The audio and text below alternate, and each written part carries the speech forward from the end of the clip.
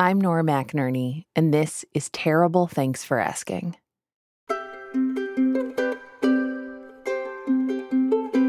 People ask often how to get on the show, what to do if they have a story to tell, and like every question, there are many answers. Officially, I am supposed to tell you to go to ttfa.org and then type in your story, press submit, and absolutely, you should do that.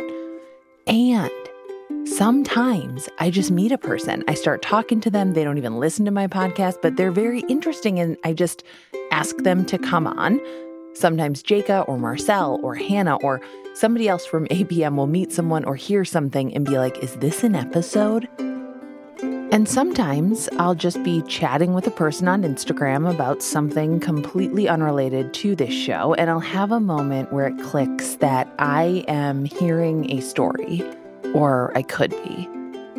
That's how I met Dana, who you'll meet in this episode, because we were chatting on Instagram for a while about a lot of things, about this dress that I bought. Let's not name names, but it rhymes with jcrew.com. I had such high hopes for this dress. I tried it on. Strangers on the internet were telling me, please return that dress, Nora. Please, it does you no favors. Kindly, they were saying it, but also firmly. Dana was one of those people. She was like, respectfully, return that dress. It is a waste of your money. It makes it look like you have boob bags. It's not good. Then she and I were chatting about George Floyd, the way internet influencers were using Black Lives Matter for likes and follows and swipe ups on their affiliate links. And basically, it was just cringy. And then after following her for a while, I messaged her and I asked, do you think you have a story to tell? And she said, I'd like to think my story is just in the beginning. So here's the beginning of that story. Dana met her husband when she was in high school, and the two of them have been together ever since. They're just one of those couples. They got married, they had a baby. And we had our oldest son. And then we waited a while, and he was like, let's try for one more. And I was like, I don't want any. And we compromised, as you have to do when you're married. And I said, okay, well, I'll give it 3 months. And if I'm not pregnant within 3 months, we'll just take this one and we'll be done. And he agreed. And in that first month, I was pregnant with a set of twins, which are my oldest set. And then when I went back to get back on birth control, the doctor laughed and was like, hey, you're pregnant. And did an ultrasound, and it was another set of twins. So the second time, they didn't let me leave the hospital until I had birth control after having them. But yeah, so my twins are 11 months apart. So I have 4 kids that are not even a year apart. Dana? Yes. There is no one on earth that I can respect as much as you. That's so many humans. That is a lot of human beings. That's so many who are still peeing their pants at the same time. It is, but it gets easier. I tell everyone that. Like, it's so much fun now. Like, the holidays are so much fun. They're crazy and they're chaotic and they're messy and they're unorganized and they're not like other people's that we see. You know, our Christmas card is never quite perfect, but it's so good. And it's fun. And as they're getting older and they have different personalities, it's so unique to see how everyone works as a team. And it's just very interesting. You know, it's chaotic. And I love that they all have each other and they're going through these life changes, whether it's potty training or learning to ride a bike or learning to write their name, pretty much all at the same time. So it's very unique to watch them learn from each other and spend time with each other and to help each other and push each other and embrace each other. Like, that part of parenting is like where I feel like I win, because that bond is so unique. You know, they're all doing the same thing at the same time. So it's like neat to watch. You knew that Drayden was different, and you said you knew it right away. So can you tell me what that difference looked like and how you could tell? I knew right away. Right away. As soon as I held him, I knew something was different. And he didn't look different. He did fail his hearing test. But the doctors, you know, of course, as they do in the hospital and any mom, they try to reassure you everything is going to be okay. but I just knew something was different from the time he was born. And even when he was about 4 months, he wasn't, he was so calm. My husband's family is very religious. We're in Virginia, so some call that the South, but they were like, oh, God just sent you someone he knew you needed, things like that. And in my head, I'm like, no, something more than God sending me someone calm. There was just something different about him. He had a different pace. And it was more than him not hitting the milestones, because I'm not the mom that's like, you have to do everything first so I can post it. I just knew. So when did you start asking doctors about Drayden's development, and what was their reaction to your line of questioning? Well, he failed his hearing test when he came home from the hospital. So when he went for I think it's like a 1-week checkup, he failed it again. And they were like, Mom, it's going to be okay. This is normal. This happens. When he went for his 3-month checkup, he ended up failing again. And at that time, I sort of, hey, he's not, following along with his eyes when I'm in front of him. He's sort of gazing off in space. And the doctor was like, oh, that's normal. Some kids, eyesight and the way that they see things come in a little bit later in their ability to focus. So I was like, okay. But mind you, I had something like a point of reference, and I've sort of done this a couple of times before. So I sort of knew like, okay, we should at least be doing a couple of these things that weren't happening. And then when he was about 9 months, I had took him back to the doctors. And at this time, he wasn't crawling, he wasn't sitting up. And I knew at that point, like something was different. Dana insists on some testing, but the doctor disagrees. The thing is, Dana has 4 kids that are a year apart. Drayden has a twin sister. Dana can see what typical development is by just looking around her living room. So then around 9 months, we went back. He wasn't crawling. He wasn't sitting up. The doctor said, well, at this point, let's go ahead and try to get him some services, someone to come out to your house, but I really wouldn't look too far into it. And at that point is when the frustration started getting in, because normally I go to these appointments like, any questions, Mom? Nope, everything's fine, and I'm trying to rush out. And at this point, I had questions, and I felt like the opposite was happening. They were sort of checking boxes and trying to rush me out. But we went back at 13 months, and he wasn't walking. He wasn't even bearing weight on his feet yet. And at this point, I'm beyond questioning. I'm very frustrated. So I switched doctors because the doctor didn't want to do anything. And during that appointment, it was like my third doctor, and the doctor goes, well, we hear your concern, Mom, and I don't want other doctors to think that you're doctor shopping. So it sort of like gave me a pause, because I was like, I'm sorry, I don't know what you mean. They said, well, if you're switching doctors because you're wanting a certain answer, that's sort of frowned upon. And at that point, it was very triggering for me, because I took what the doctor was telling me as if they thought I was moving around because I wanted attention or I wanted certain answers. And I was like, I just want some type of answer rather than everything's okay, when it's clear it's not. And at first I was confused because I didn't know what the doctor was meaning by that. And it was almost my turning point. I talked to my husband about it, and he was very adamant, well, we have to keep saying something. Even if no one's listening, we have to keep saying something. And then went back to the doctor. And I remember at this point, I was beyond frustrated. I said, I need to see someone. He's still not walking. We're using these in-home services you sent. And there was I think they're like nurse assistants or doctor. They're basically training to be like a physician's assistant. And they're recording and taking all the notes for the doctor. And I guess that's how they get their experience. And at this particular appointment, there was one there with the doctor. And I remember going down the list of, again, what I was saying, what my concerns were, and the doctor pretty much doing the same thing. Okay, well, we're going to look at this and everything looks fine.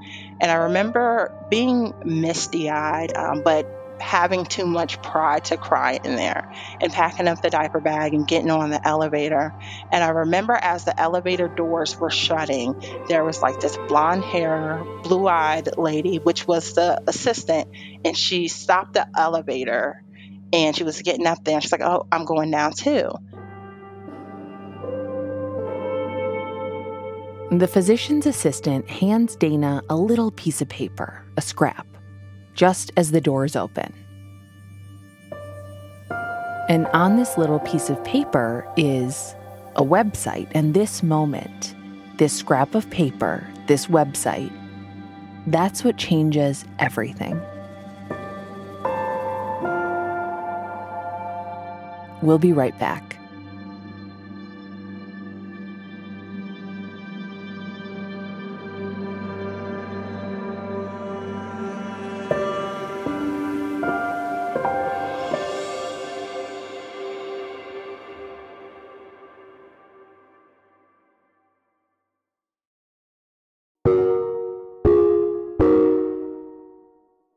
We're back, and Dana has just left another frustrating doctor's appointment with Drayden. Dana goes home, she gets online, she goes to the website on that little piece of paper that the physician's assistant had handed her.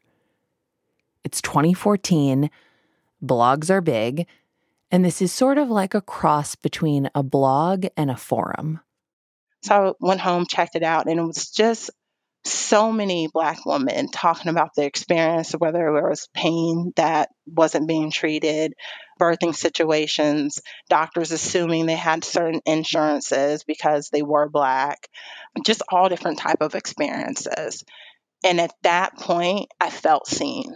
I felt like someone is hearing me and other people are going through this too, right?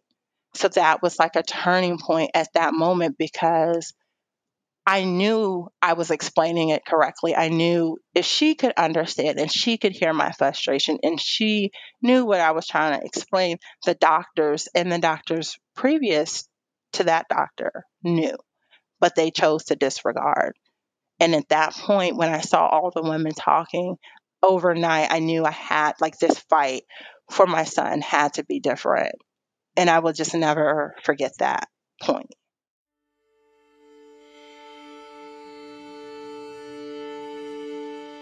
With all of this validation, Dana starts to see that interaction with Drayden's pediatrician differently. It starts snapping into focus along with so many other experiences she's had as a Black mother.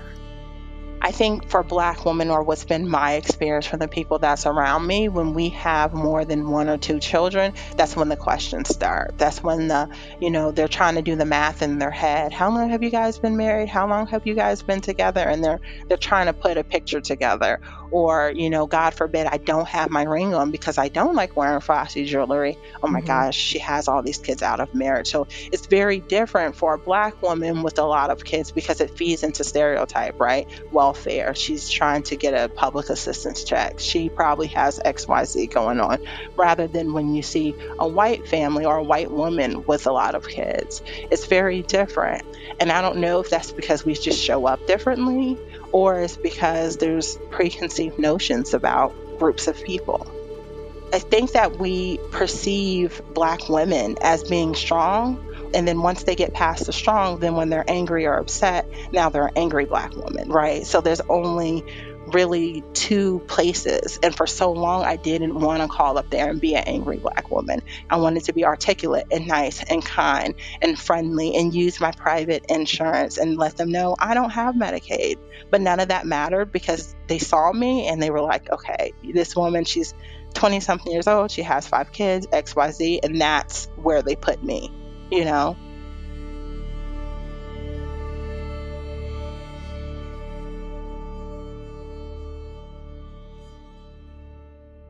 The thing is, Dana is angry. Not because she's a Black woman and that's some inherent part of her nature, but because she sees how her Blackness has affected her son's care. And the care, or lack of, that so many other women and families like hers receive.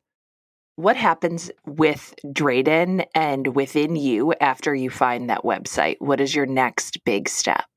I knew once I saw that my approach had to be different, right? Like I couldn't just be articulate and polite and nice and thinking that maybe that would get me further, because it wasn't. Like, it wasn't getting me anything further than what I was doing. I had to go over people's heads. I had to step on toes. I had to show up. I had to change my approach and things. And I knew at that point that he needed me. How is this version of Dana at a doctor's office or making those phone calls, how is she different than the Dana before you found that website? I think now I go into things very mindful, right? Like, I'm mindful of the power that they hold, but I'm also mindful of my own power, right? Like, I don't have to just take whatever they tell me and just go sit down and take a number. Like, I can ask for a manager. I can go to a different practice. I'm not going to be shamed or threatened or looked upon less because I have to do something different.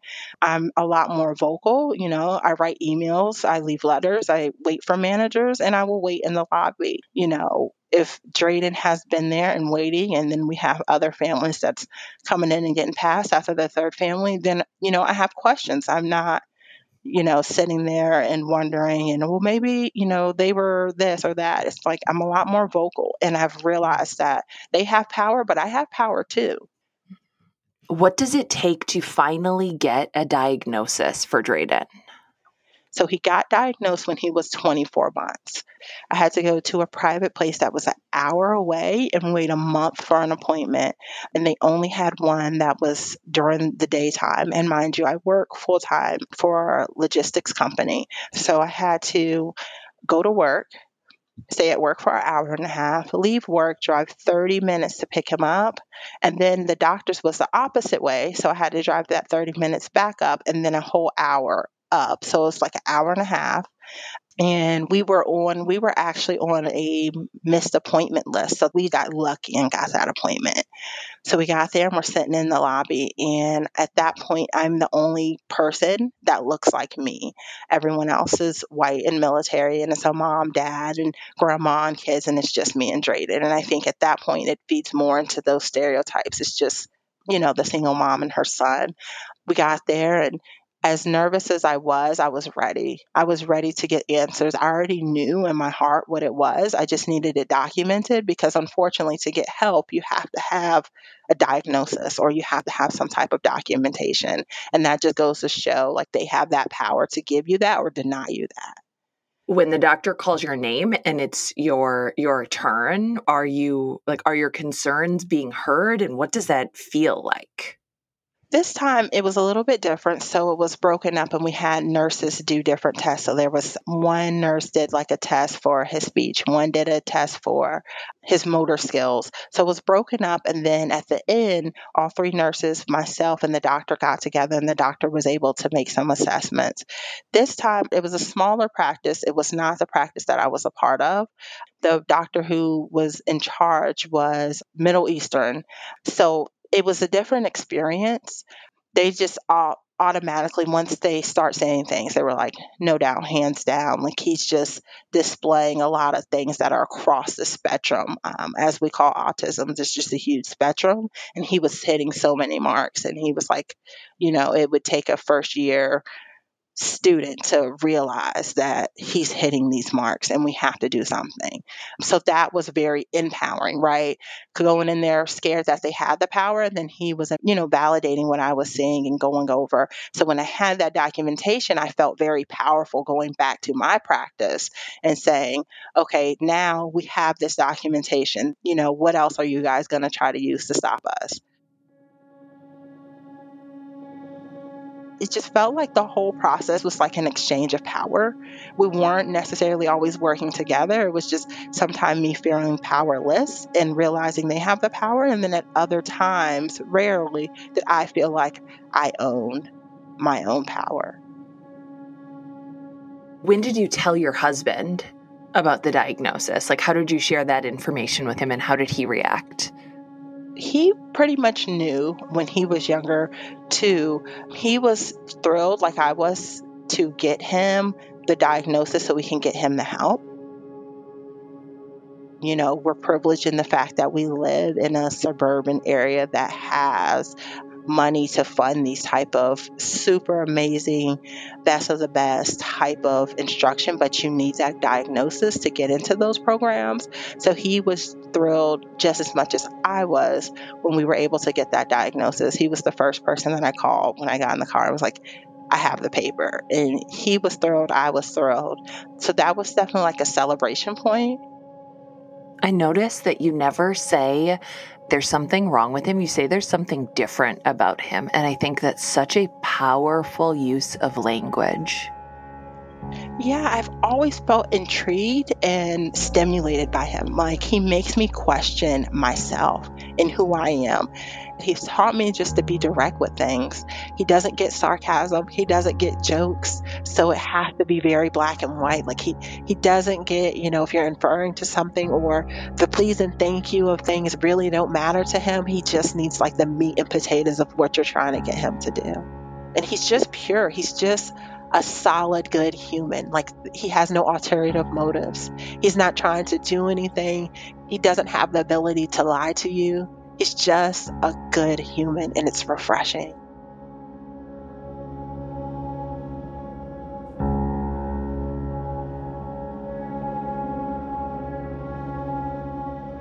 Time for a quick break.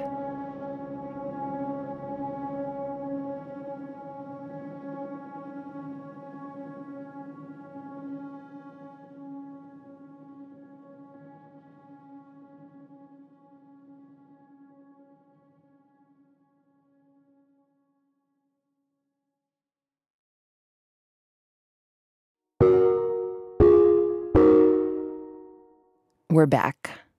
Dana's solid, good human of a son has a diagnosis, which means he can get the services he needs. And because Dana is a solid, good human of a mom, she's already on it. She's been on it. Doing my research, I had already reached out to the school and was like, hey, I need help. Our public schools start at 24 months if you have a diagnosis. So I knew I wanted to get him in public schools. We actually chose the daycare that we have them at because it was in the district of like the top school. They have sign language and top technology and just all type of the gurus and the specialists and the one-on-one and the best training. It was to get him in those programs because from all I was reading, from all that I understood, the sooner we got him in, the better it would be, the more we would see the results. So as soon as I got that diagnosis, that was the first thing that we knew that we needed to do, was to get him into the public school system. Do you ever think about what would be different if you had not found that website, if you had not shifted to fight mode for Drayden? All the time. I find myself angry, right? I find myself feeling cut short. I find myself thinking about other women that didn't have someone there for them, who didn't have that person running to the elevator, validating them, helping them be seen. Because when you're feeling like you're seeing something and then a professional that's supposed to help you or telling you you're not seeing this, you're looking too much into it, you start to believe that, right? Like, if the person that's supposed to help me, the person who they're the professional, they have the expertise, they're telling me that it's not this, you start questioning, well, is it really this? Is it not this? And I just think about all the women or all the families that don't have someone, who didn't get that extra push, the extra fight, and who have settled or who have not been properly diagnosed or who have been diagnosed so much later, because Black children are diagnosed at a much, much, much lesser rate than anyone. And then a lot of times, autism is misdiagnosed in the Black community as behavior issues or different things like that. So I think about it all the time, and I recognize the privilege that I hold within that space to be able to put him in these programs. Not everyone is afforded that, and it's sad that how much where you live and how much you make determines the education and the care that your child gets. Even with Drayden's appointment, like, who the hell can go to something at 11 o'clock? And then when I see they're military moms, they're, moms that don't work. And I'm just like, that's not the reality for a lot of Black people, especially Black women. Like, that's not very accommodating. Or, when we have play therapies and different things like that, is, they come with a baby doll and say baby, and it's always a white baby. Like, they've never brought a black baby over and was like baby. And when it's like, Dre didn't brush your hair, they're items that don't look like Drayden's brush, because our brush looks very much different, or, okay, Drayden, we have to spray the baby's hair, then brush it. It's like, we don't add water to our hair, and there's no grease in her bucket to, like, so what she's trying to do, I get, but that doesn't relate in our household, because I don't spray water on Drayden's hair before I use like a feather brush. It's just those small things that you're constantly having to conform to and understand, like, well, this is how they do it. It's not an option to do something else. And if I bring it up, but it gets tiring. Like, do I have to constantly remind you that we're Black? Like, is anyone going to check? Do you guys even look and be like, this might not work? In 2014, when Drayden was diagnosed, the disparities in autism spectrum disorder diagnosis that Dana mentioned, those were well documented. The American Academy of Pediatrics had reported that 1 in 68 kids were diagnosed with autism spectrum disorder, but that white kids were 30% more likely to be diagnosed than Black children and 50% more likely to be diagnosed than Latinx children. In March of 2020, the CDC reported that the diagnosis gap between white and Black kids was closing, but the age of diagnosis was not. And early intervention, as Dana and Drayden experienced, is everything.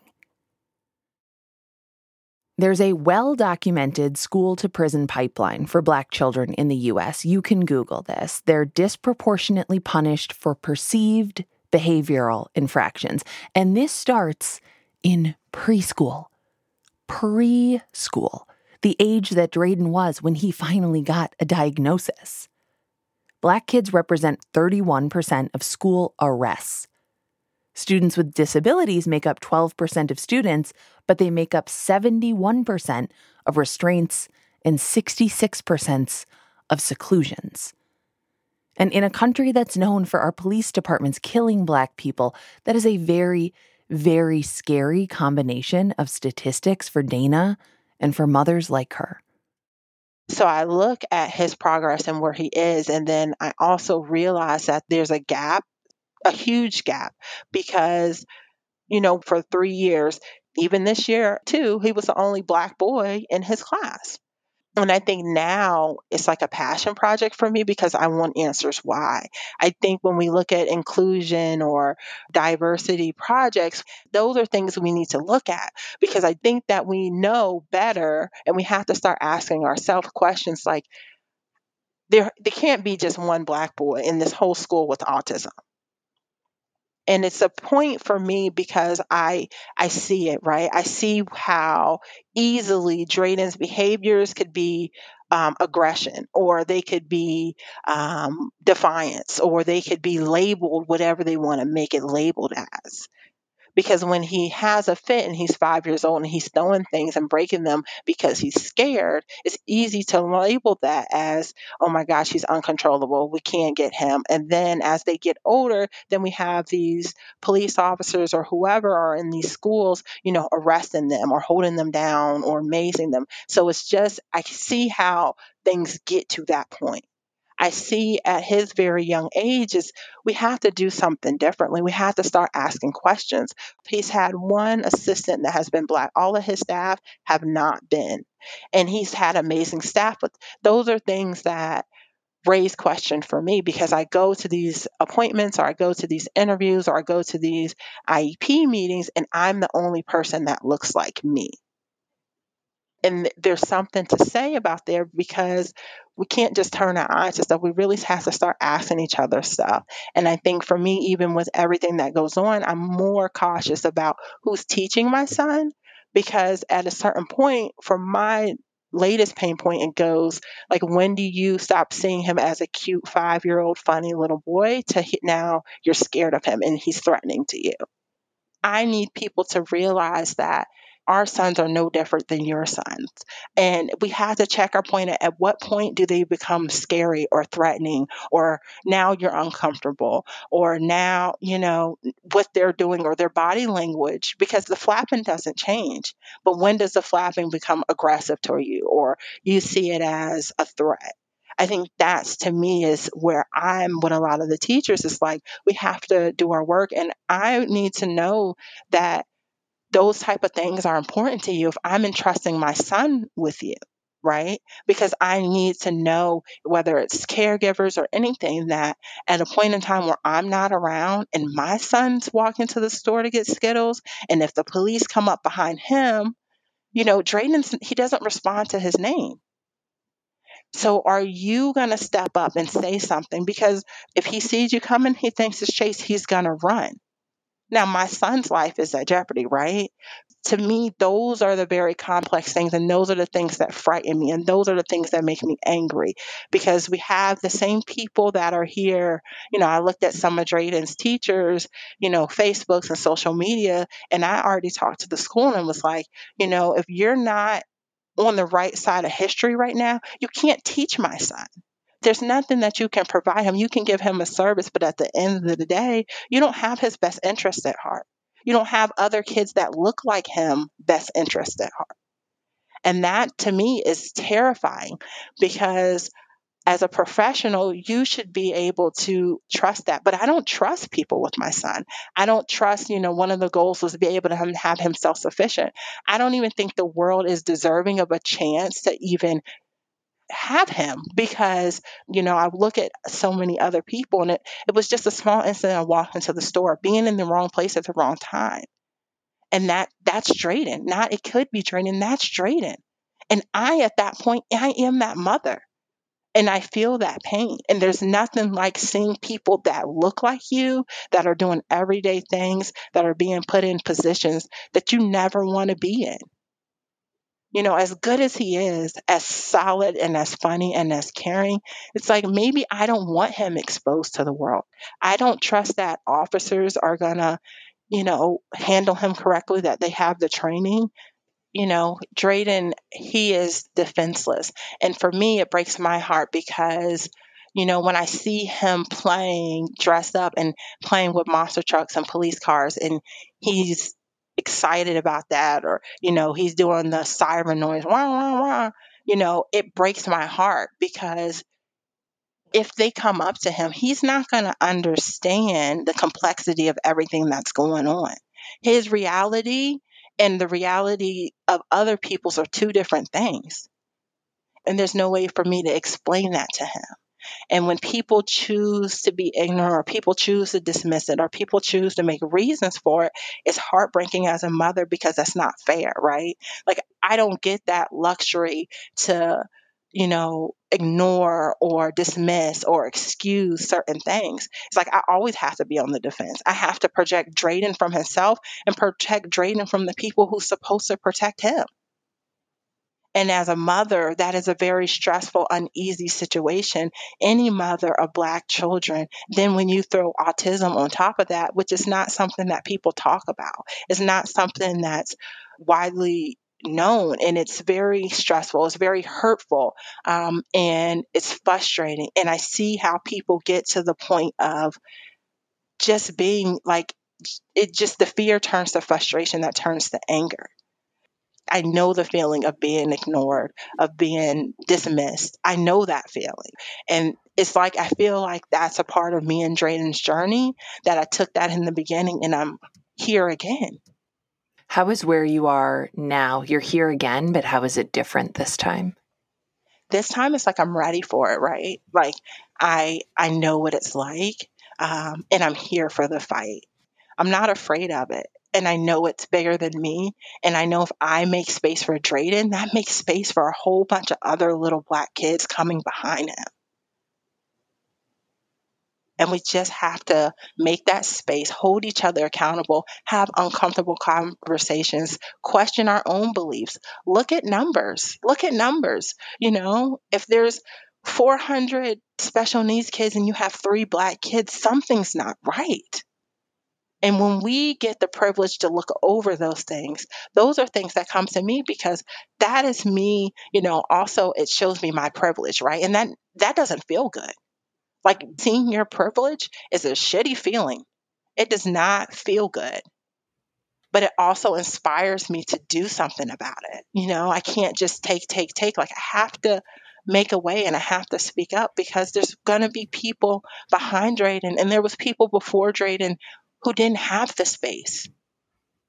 That's, I think, a really heartbreaking thing to think of, too, is that autism isn't new. And it feels like a stolen potential, and not even just accomplishment potential, but just the potential for having a good and full existence, like you said, for him to just be, for these people to just be, to just exist and take up the space that they were meant to, not to try to reform them into, other versions of themselves, but to let them exist. And it feels like a whole lot of robbery. It is. It is. And it leaves me, it leaves me angry because I just feel like at some point someone has to do something different, right? Even when I go and I look at these support things, it's like we're always the only one, but I know we're not the only ones. I'm in these support groups or in these mom camps or in these PTAs, and I'm the only Black mom. Drayden's the only Black boy. And that presents a problem. When you're the only one and all the time, it gets lonely, feeling defeated. And then just put being Black on all that. It's scary, it's heavy, it's not fair, it makes you angry. But there's such a beauty. I love my people and I love who we are and what we have, and I know we can make it through. I'm constantly inspired by Drayden. He hasn't let me down yet. He's been like the best partner to ride through all this with, and he makes it so worth it. Like I said, I completely won. He's truly just the best. He's amazing.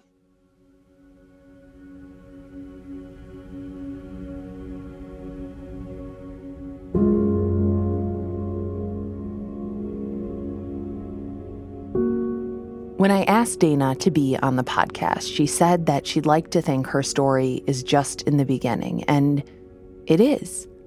Drayden's story is just in the beginning. That's actually what makes it important, because what is the use of waiting to tell it? Our perspective shifts over time, but there are plenty of cases where we don't need the perspective to change. We need the facts to change. We need the setting, the entire structure around our story to change. And waiting until there's a different story to tell, until things are different, what would that accomplish? We think of all these systems as immutable or mystifying in some way. We didn't build them ourselves, so how could we impact them? You do it within your own sphere of influence. You become the PA who runs to the elevator and hands that piece of paper. You become the person who does something, who says something. I think we have to look at systems. I think that's really where we're going to see the biggest change, is we have to look at systems. We have to look at labels. We have to look at individual cases. We have to see, if they don't qualify for a certain program or they can't get to a doctor, how can we show up? How can we help them? If you work at a school, if you're a guidance counselor, you know what autism looks like. If you're seeing something like, hey, I know you're labeled as, behavior or defiance, but maybe raise that question. It takes a second to go ahead and jump in and say something. I just think about that assistant that took 2 seconds to jump up and do that, like how it shifted my life and my narrative and how I view things. I think if we just need more people to jump up and say something.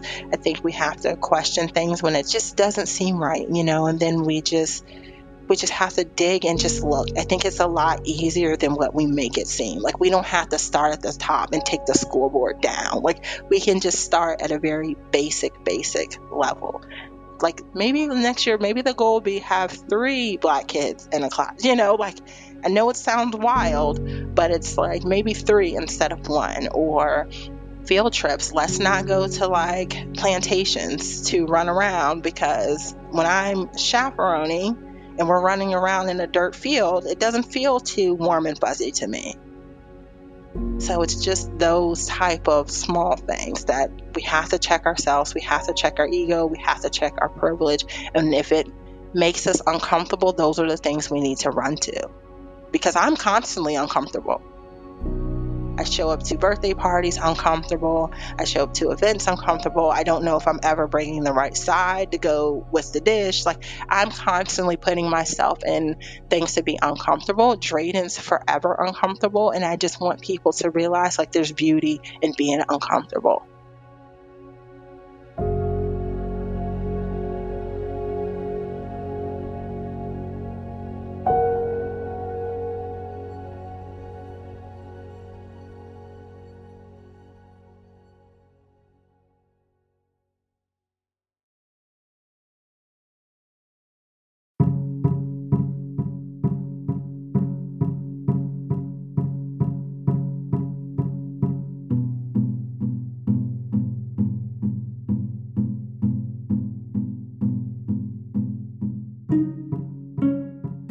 This has been terrible. Thanks for asking.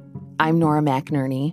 Our producer is Marcel Malakibu. Production help, as always, from Hannah Meacock-Ross, our editor, Phyllis Fletcher, our digital producer, Jordan Turgeon, Jacob Maldonado Medina.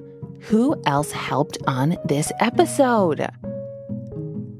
Big thanks to Dana and to Drayden. Drayden, I hope this world deserves you someday.